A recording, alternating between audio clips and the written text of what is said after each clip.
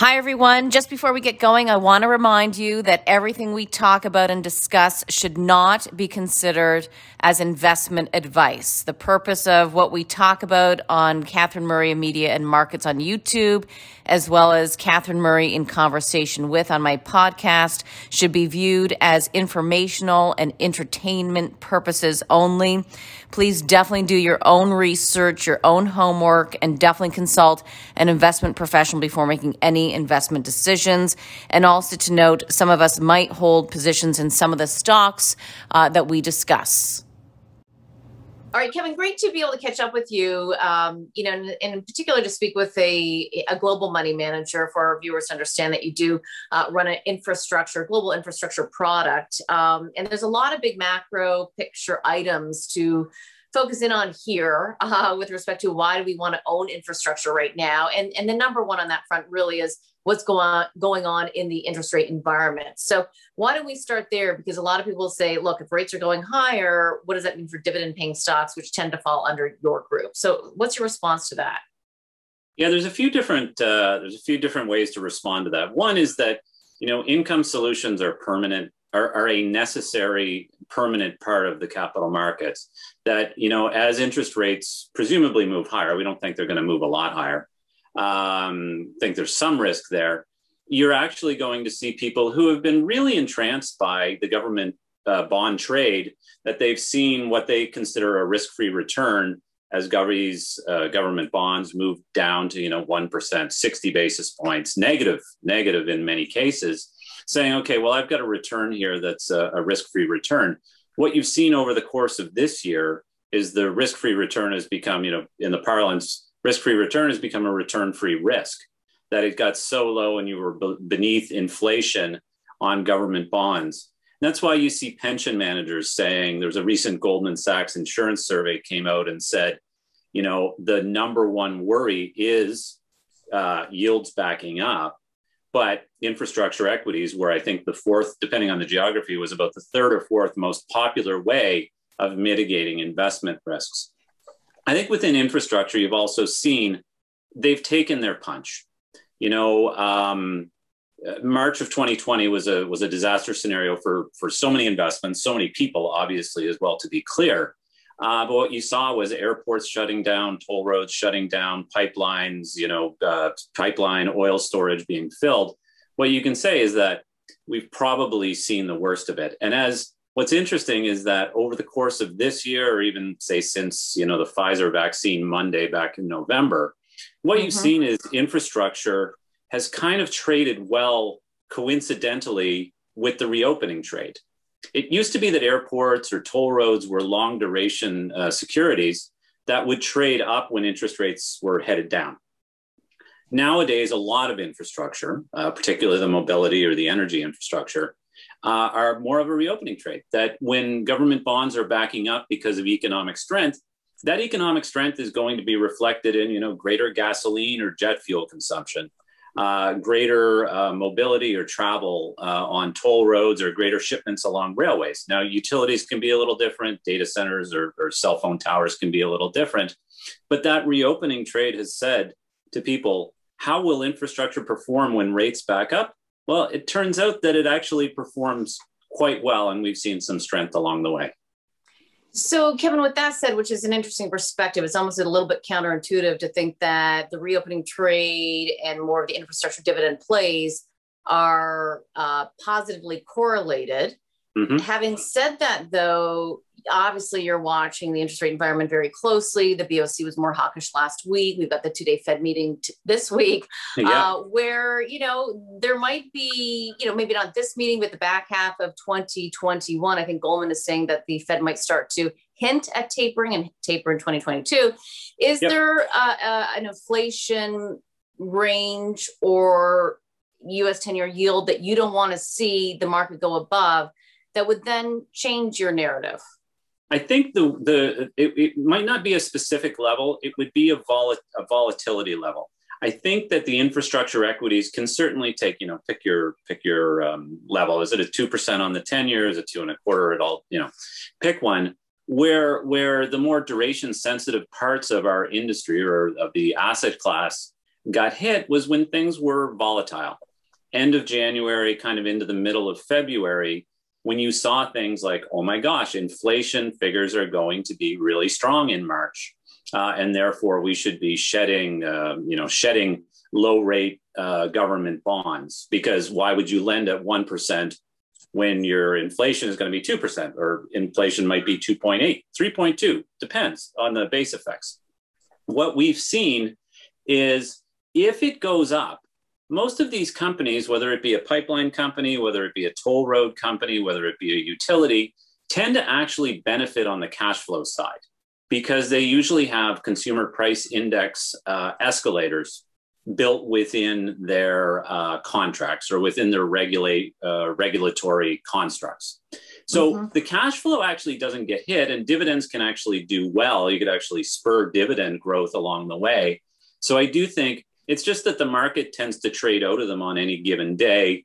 It's a market view rather than the actual underlying cash flows or the economics of the companies and the equities. Understood. And I think you'll also see a substitute effect. That is, people say, government bonds had been income. We've been saying this to portfolio managers, to advisors for some time now, is that you used to go to government bonds for two things. One would be income, but two would be negative correlation, that when the stock market is way down, presumably the government bonds are way up. That's still the case on the negative correlation side. It's just that you can't rely on it for that second piece, which is income, because the income that you're getting even now after this, presumably horrendous backup, or, we tend to think of, the Fed's, the Dow is down 2%, Fed's got to cut, we're near the highs, but people tend to, I think that when you say, how much do you need in your portfolio for both negative correlation as well as income, I think you'll see people substituting infrastructure, real estate, credit, those items, and recognizing the value they can have in a portfolio in meeting those return targets that people need. Got it. One of the other items, of course, that's been front and center in terms of infrastructure is what's been going on in the pipelines and the pushback. The TMX delayed once again, and also, of course, controversy surrounding Line 5. Can you just kind of give us the top-down one-liner view in terms of what's going on with the pipeline industry really right now? I think the pipeline industry, and we get to, we invest large in Canadian as well as US pipeline companies. I think there's, you can almost put them into the Kubler-Ross model over the last kind of 7 or 8 years, that you begin opening up with denial. It's like, it's going to get built. Then you go to bargaining. It'll get built if we do the ESG, or if we consult more people. You get into the anger. And then at the end, you finally get into the acceptance stage. I think the pipeline industry is more or less in the acceptance stage, that it is near impossible to get a large pipeline project built, certainly on time, certainly in the way that it would have been done, even 7 years ago. So I think what you're going to see is a lot lower investment, period. That's bad net on an economic basis. It's unfortunate for these companies, but as long as they don't malinvest, I don't think the valuations are reflecting a lot of growth. TMX, presumably, it is a seasonal item that on the face of it might only be a 4-month delay over 1 kilometer of the pipeline. It does seem reasonable. It does seem consistent with the rule of law, but given history, I think a lot of people will say, oh, here we go again. So I think the skepticism has been built in. I feel pretty comfortable. It's interesting. The North American pipelines, which we like quite a bit, if I was to say, would you invest in Loblaws, Sobeys, Metro, whatever, it depends on the price. But if I come to you and I say there's never, ever, ever going to be another set of grocery stores built around where these grocery stores exist, I think you'd say, well, they're probably worth a little bit more. What we have as the pipeline map in North America right now is what we're going to have.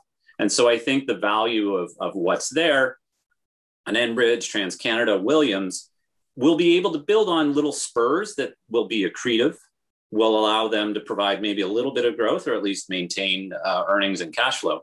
And so I think you have a better competitive position and less competitive threats right now because of that more difficult regulatory environment. That's interesting. So it's almost as though the inability to get pipelines built has really decreased the supply of pipelines.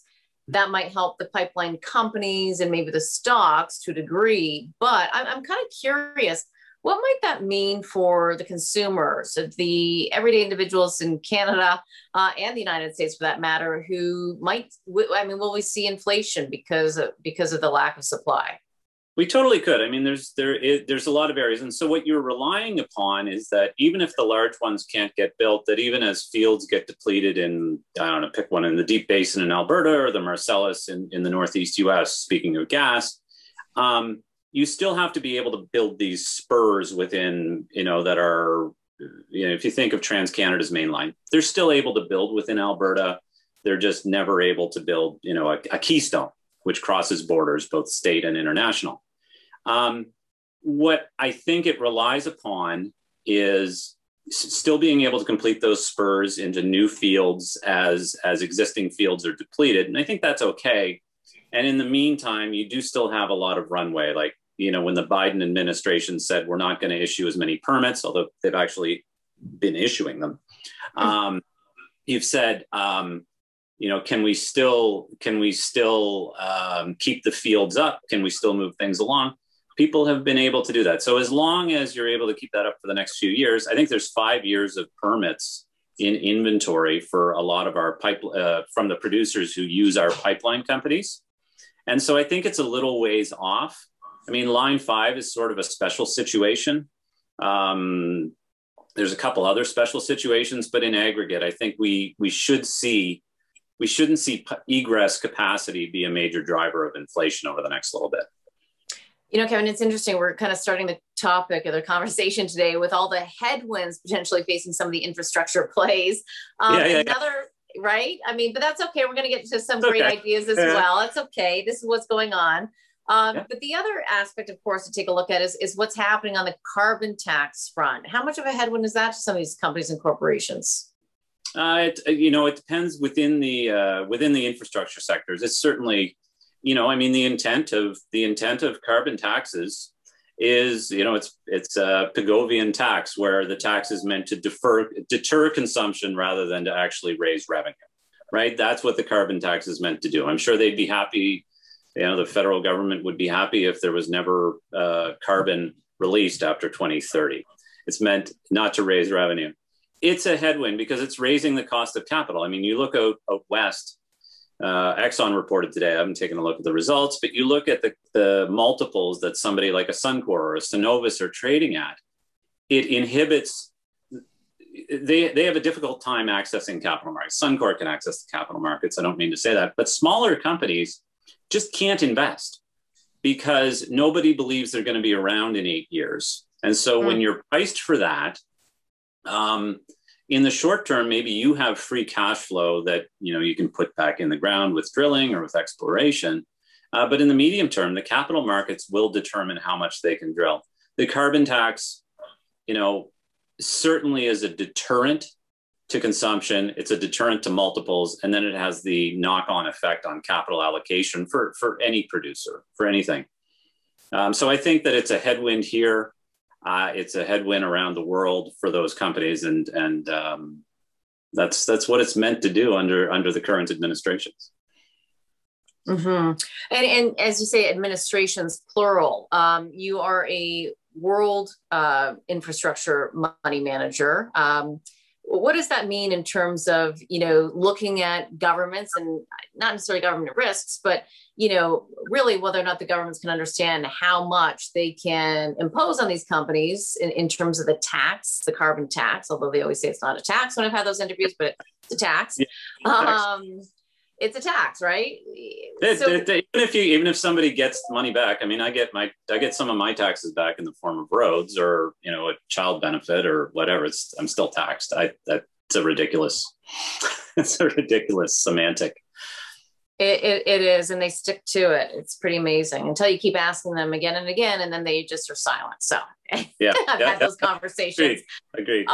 So you must have to then look around the world to decide, where you really want to invest and place money. I mean, you manage money on individuals' behalves, on institutional behalves. So, I mean, you have a fiduciary duty to make sure you put it in the right spot, while, of course, understanding ESG. So where does that leave you from a geographic perspective? We're pretty comfortable in the U.S. on the utility space across the board in the U.S., to be honest. And I'll just layer on that valuation obviously matters. I mean, you didn't mention it. I'm sure you 100% recognize it. I know there are times where these risks get overly priced into the stocks, and I think that happened last year.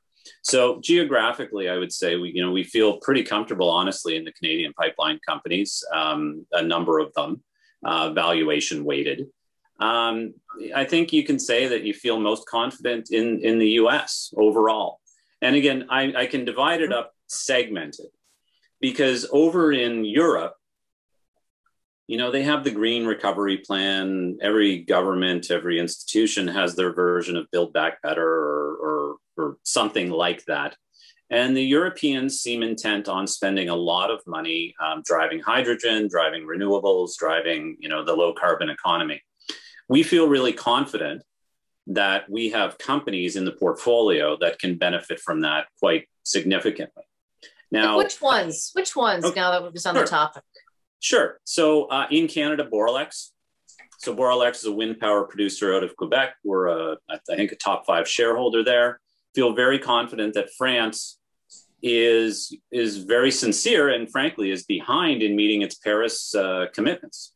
And so and as well, a lot of the companies over there, as they sign up to ESG or climate, go net zero or no carbon emissions by 2030 or 2035, they are signing wind power and solar power deals so that their factories or their offices are carbon neutral. So Boralex is one. They keep, maybe they roll off of a deal with the power system grid. So they might, lose a power purchase agreement, PPA with France or electricity to France. But then Apple or Netflix or Google comes in and says, well, we actually could use that power, and we're going to pay you a reasonable amount to provide us either with offsets or direct power into our factories or into our grid. So Boralex is a Canadian name that we're very constructive on. And I think the other thing, from a valuation perspective, you used to value these companies, and I'll get to a couple other in a second. You now have more confidence that you can value these companies as a permanent part of the grid. It used to be that I would go in and I'd say, well, they have a 15-year contract. I need to discount that at 7% or whatever level of cost of equity. And that's the value of the company. And as it rolls down, unless they reinvest, it's going to lose value.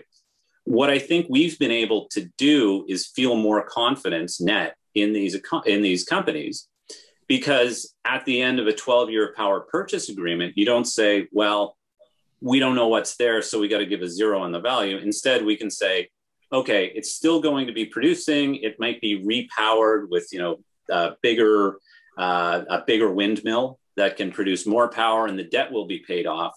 So we feel like we can actually assign a stronger terminal value because the commitment of these governments is so much stronger to renewables.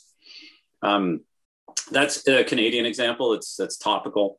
But Iberdrola in Spain, Enel, those are 2 of the largest, I think, along with Nextera, are 3 of the largest renewables producers in the world. They're in our global infrastructure fund, as well as some of our income funds.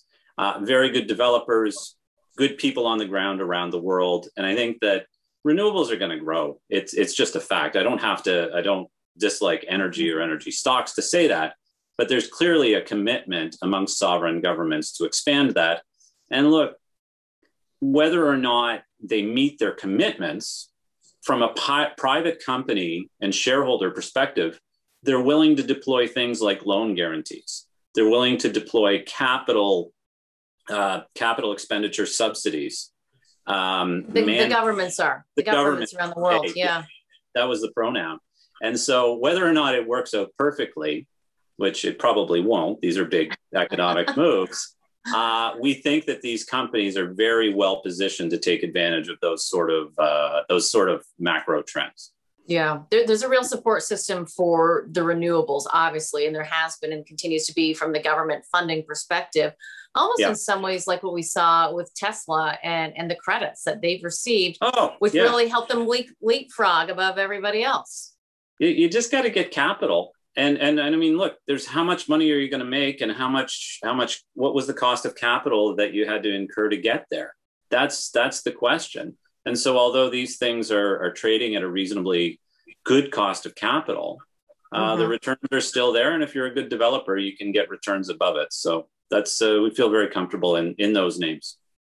Kevin, somebody mentioned this to me last week. I'm trying to even remember who it was that said basically, if you want to ever figure out which growth company or which company will win in the end, it is, and we I think probably learned this from our CFA, but it was so long ago for me, and I only did level 1. So, Yeah. but that the companies that win in the end are the ones with the lowest cost of capital. It sounds so basic, but it appears to be true, particularly when you look at it from a fixed income perspective, which your background is actually on the credit side. So, Yeah. give us a little bit of color around that, because when our viewers think about investing in renewables, I mean, is it so key and critical that they actually understand what the cost of capital is and make sure that they've got the lower one out of all of them? Yeah, they're all pretty low. That's the thing, is that there is, there's more supply of there's probably more supply of capital than demand of capital. So anytime supply is higher than demand, the price is going to go down. You have these green bond funds, you have the iClean ETF, you have government programs.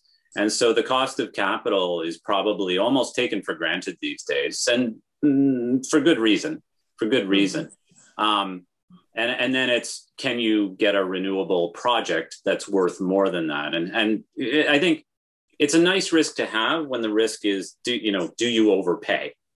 It's possible that you overpay, and that results in a degradation of your share price along the way. But it's better than, having a blow up where, you can't get the darn thing completed because you don't, or you have to do a dilutive equity raise because, cost overruns demanded some more money. Yeah.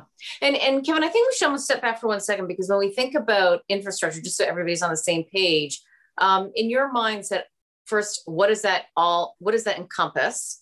So that everybody understands, because we've talked a lot about renewables, and pipelines. It's also utilities, as we've mentioned. Water might be in there. So kind of what are the buckets, the verticals that we need to be thinking about within infrastructure? Sure. We give it as an acronym. It's we just call it PUT. A lot of people who are advisors like to golf as well. So we call it PUT for dough, which is pipelines, which we've talked about, utilities, which we've touched upon with the renewables, transportation, which is more, in 2020 was the more volatile, and in 2021 is kind of the more open question as to how that will perform. Within transportation, we're talking about rails, which have done great. But we're also talking about toll roads, as well as around the world. You have a lot of publicly traded airports. Most Mexican airports, most European airports, and most Asia Pacific airports are publicly traded. So that's a little bit more of a questionable spot.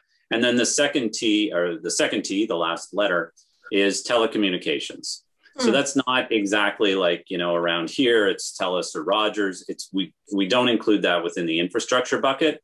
What we include, Canada, again, is a bit of an outlier.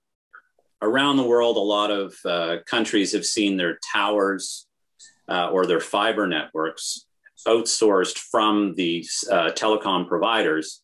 And so they're open source, which is good for competition. Sometimes they're regulated, but you can invest in a tower company itself, or you can invest in a fiber company itself without worrying about, the risk that all of us do, that, you call up your internet or a cable provider and you say, I want a discount next month or whatever. So so within telecommunications infrastructure, that's a big growing area within the world, as 5G and data growth have made that infrastructure as important as a railway, as important as a toll road or a power grid. So we include that in there as well. Okay, yeah, the actual cell towers, which I know we're going to get to in terms of one of your top picks or a pick. Yeah. But when we just think about government initiatives right now, what was your takeaway from the Canadian budget the other week as it relates to the impact on infrastructure? I think it was kind of a missed opportunity. There were some things they could have done. I was surprised. I actually thought there would be a little bit more of a bang in there.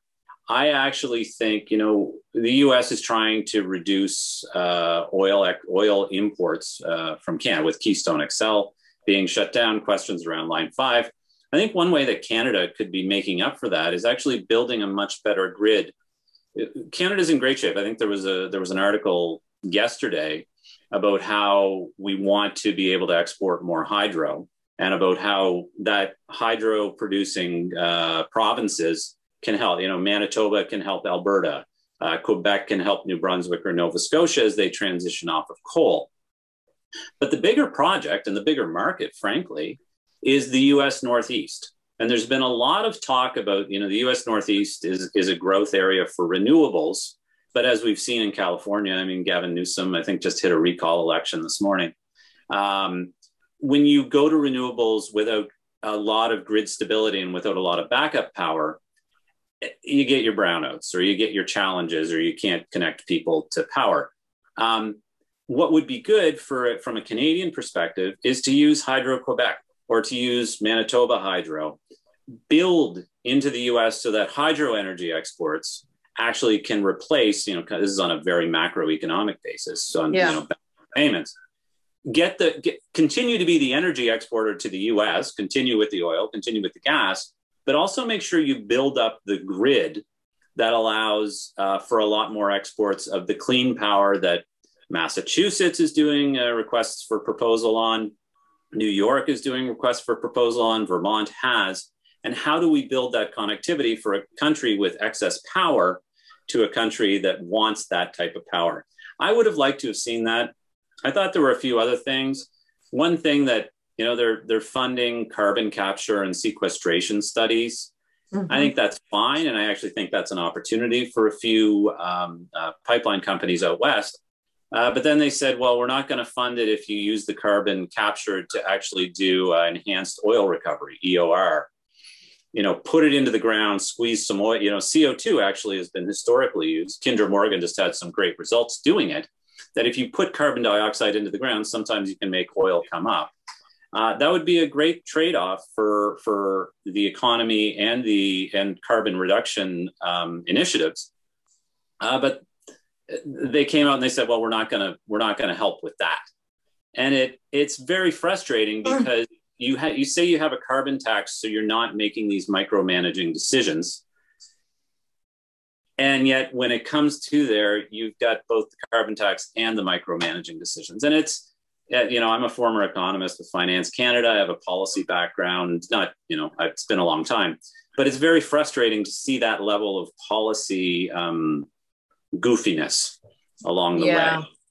So I think, sorry. No, I was just going to say, Kevin, when I was preparing for today, actually, and for our viewers to know, I've been talking for years now, but I didn't know that you were with Finance Canada and really have that policy background. So it makes the conversation even, more valuable and more full as well to get your perspective on this. It is a bit of a mismatch, and it's a complex situation. I think there's, hopefully more and more Canadians are getting engaged in understanding this, but it is complex. It's not necessarily easy to understand what you just mentioned.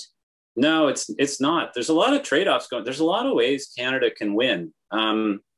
We negotiated hard for something that hasn't been resolved, which is Article 6 of the Paris Agreement, which says, you may be familiar with it, but it's that if you help a country decarbonize, you can use some of those carbon credits. If China says we're going to use LNG instead of a coal plant, or maybe the Philippines would be a better example.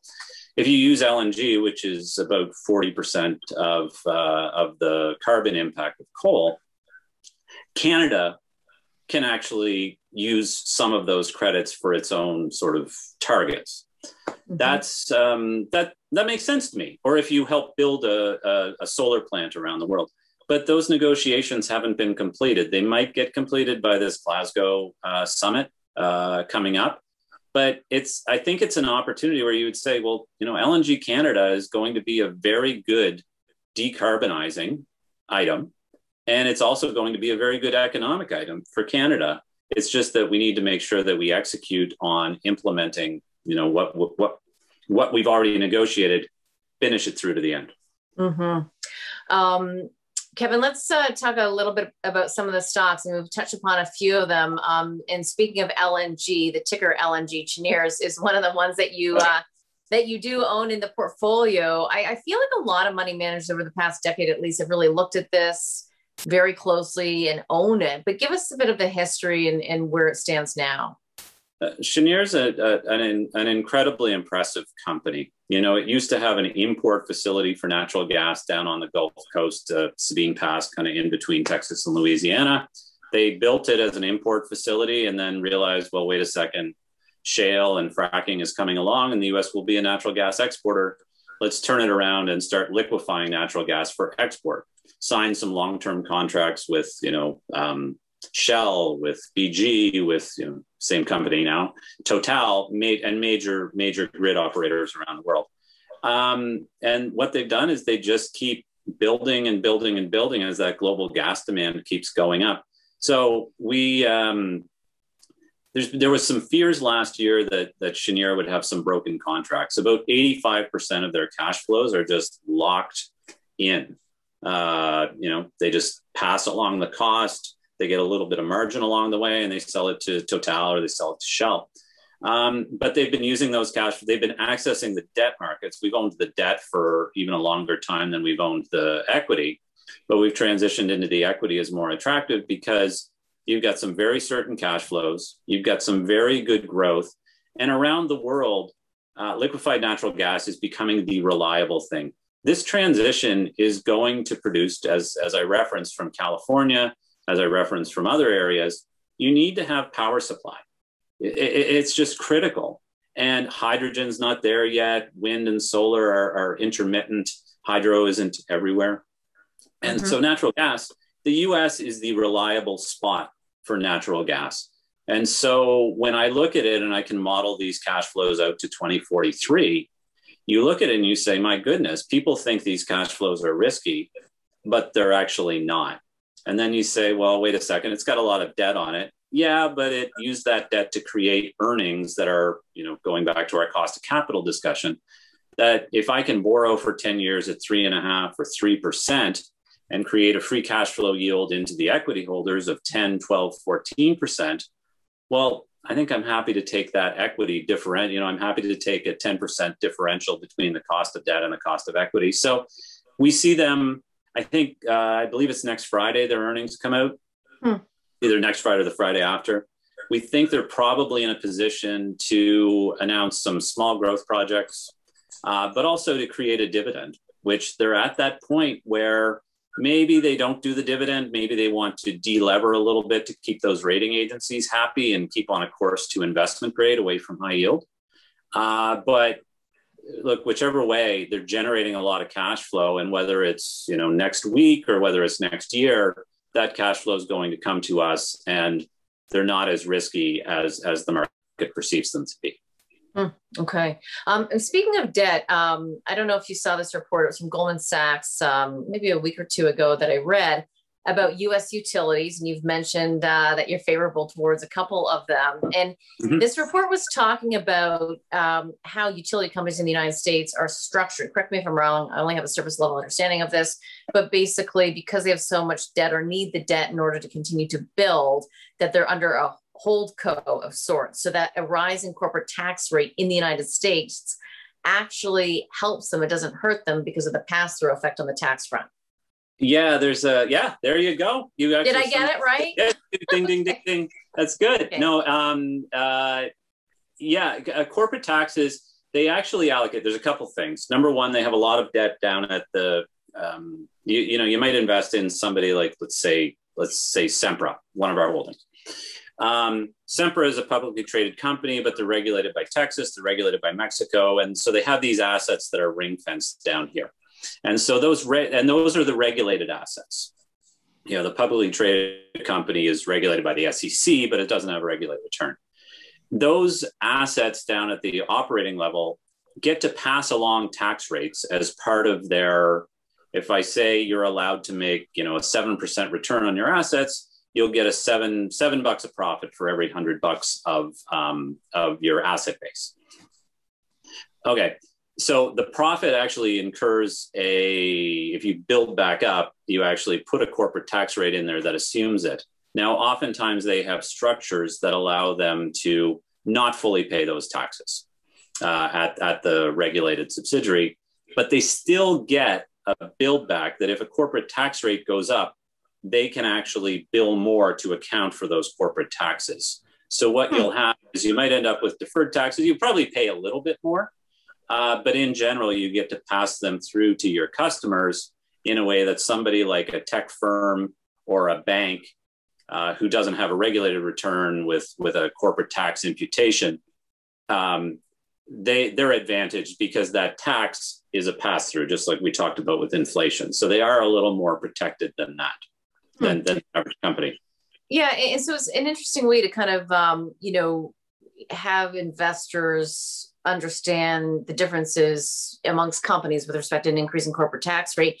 But it got me to read the full report because I haven't actually looked at utilities since, when they were really like hot, which is hard to believe, but that was back in about 2002 when I was at Goldman. Remember those days? I don't know if that was kind of between, there was the regulated and then the unregulated. Everybody wanted to know about them.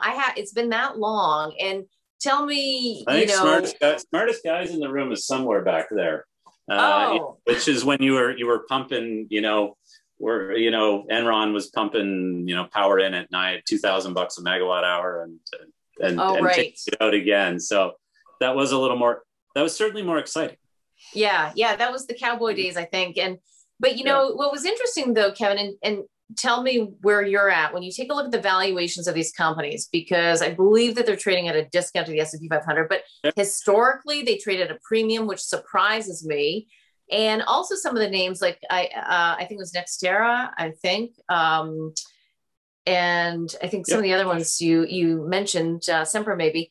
I mean, you're seeing some, 3 to 4% dividend yields, and there might also be some capital appreciation. Totally.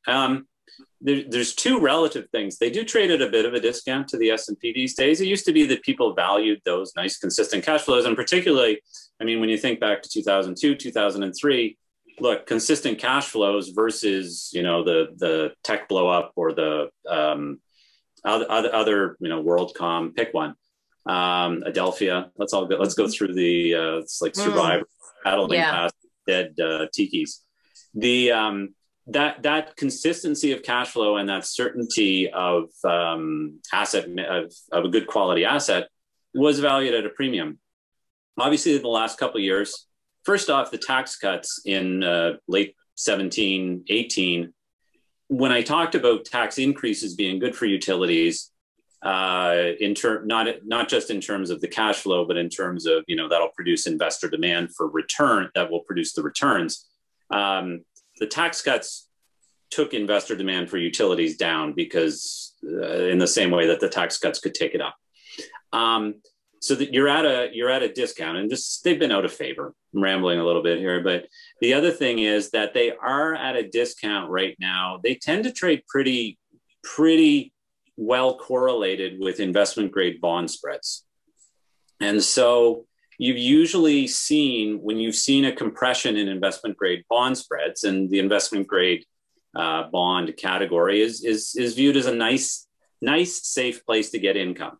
That would describe both investment grade bonds as well as utilities. So usually, like investment grades rally up in price, down in yield, that you'll see the utilities rally as well. The Fed activities in terms of buying corporate bonds, when the Fed's directly buying corporate bonds, they're not at the point like the Japanese government in terms of buying direct stocks. So you've suppressed the investment grade bond returns.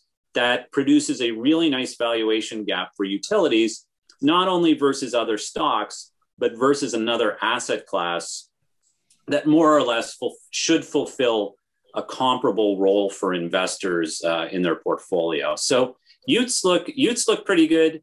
And the Biden plan, again, I was more specific to Europe in terms of governments providing money. whether they're successful or not. But the Biden plan itself, calls for the percentage of U.S.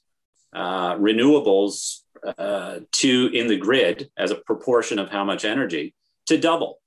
Every time these utilities invest, you know what? Honestly, they make more money because it's a regulated return. Grow the asset base, grow the earnings. So I think along the way, as you see new renewables being developed, you're also going to be building transmission towers from that solar farm or from that wind farm.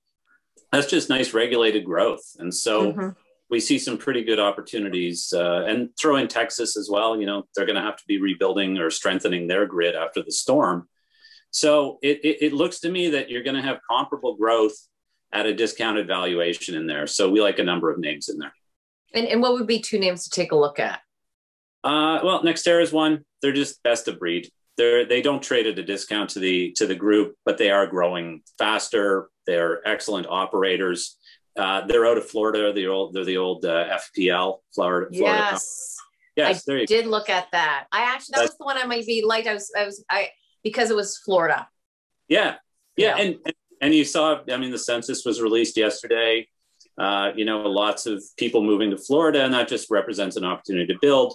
Throw on the renewables expertise, that's an opportunity to build, to grow. And so I think NextEra, even though it's not trading at a discount, it's just a best in breed that knows how to allocate capital. The other one that we particularly like is Sempra. Sempra is the old San Diego Gas and Electric, but they've expanded around California into Mexico with a subsidiary they're just buying back in. I think it closed today as well. They were smart and bought a Texas gas network that, again, if we're doing old home week, if you talk about TXU, which the old Texas utility went bankrupt, Sempra bought that out of bankruptcy very smartly. There's a lot of opportunity to grow there because the private equity owners underinvested because of the debt load. So Sempra said, we'll step in, we'll get a lot of growth. Texas is a great jurisdiction. And so we do like those growing utilities in areas with good regulators. So those are two. Great. Can we only have a couple minutes left? And there's two stocks I do want to get to. One is an international company that you guys were involved or one of the largest owners, I believe, in the IPO. Yeah. Vantage. Am I right? So Vantage, we talked about telecom infrastructure as as a key part of infrastructure these days. And so Vodafone, which is one of the largest incumbent telephone operators over in Europe, Germany, UK, Spain, they decided, for corporate finance reasons to spin out their towers. Usually, again, here in Canada, those are managed within the big three. Over there, they said, these tower companies are trading at a much higher valuation than we ourselves are trading at. Why don't we spin those out into a separate stock? They kept a large piece of it.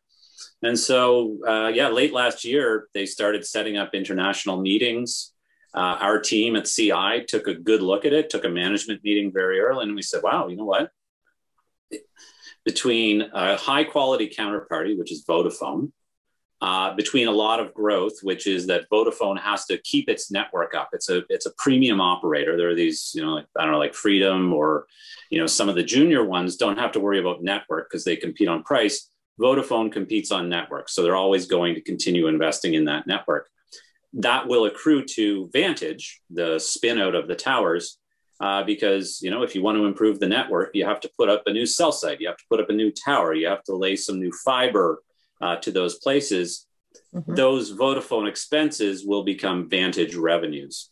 So we started in on it in December, had a number of management meetings, did a lot of due diligence, making sure that we weren't stepping into something silly or that we weren't stepping into a silly valuation. And, we at CI, we were able to write a big enough check that we had some influence on the price that it came at. It just popped, I think, 4.5% today because the analysts have started releasing their reports saying it's very undervalued. So 5G in Europe, as they try to catch up on their networks and make sure that they're competitive, is a really nice growth area. And we think we have a leading stock here that can take advantage of it. And Kevin, is there an ADR or no? You have to buy it over? We own it over on the Frankfurt Exchange. Okay. It wouldn't surprise me if at some point there's an ADR. It's very tightly held. It's, about a 13 billion euro market cap company, but I think it only trades about maybe 10 million euros a day. So we're tightly held. So it's nice to see a little bit of demand, which, is moving it up. Okay. They can just own your fund.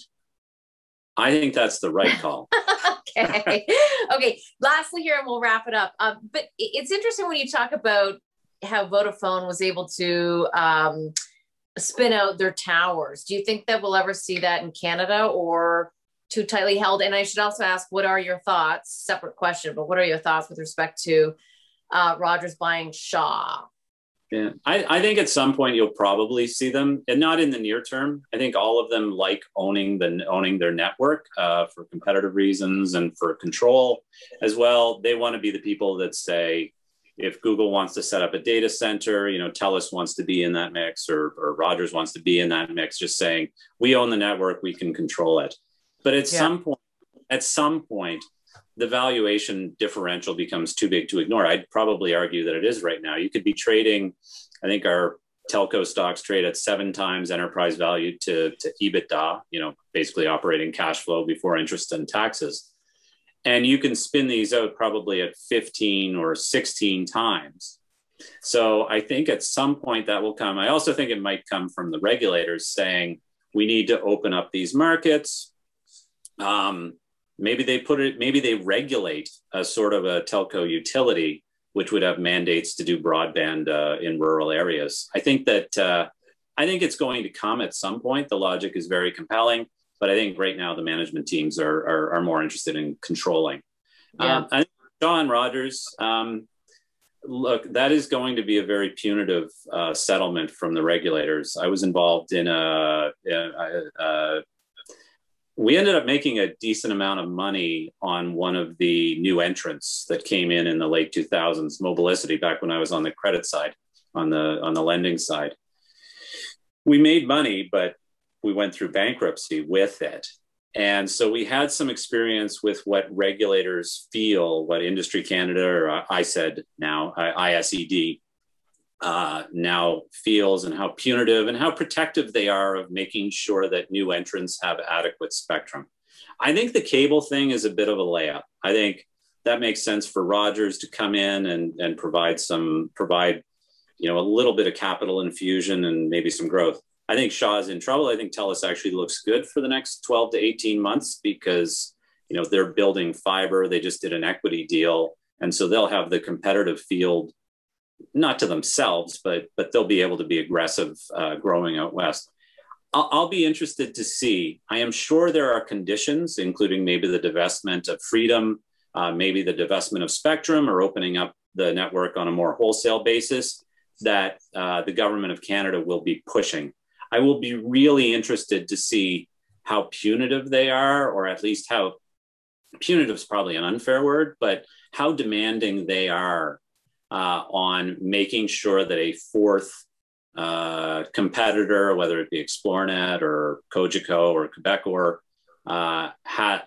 how open the network and how open the market structure has to be for that fourth competitor to come in. So I think it's probably likely to go through, maybe like a 60% chance, which that's a total hedge. It's between 0 and 100, but I think the cost is going to be steep. Okay. Got it. Kevin, we got to leave it there. It's been great to catch up. So much great information, ideas, and perspectives, insights for our viewers. So thank you so much. My pleasure. Thanks a lot, Catherine. Thank you.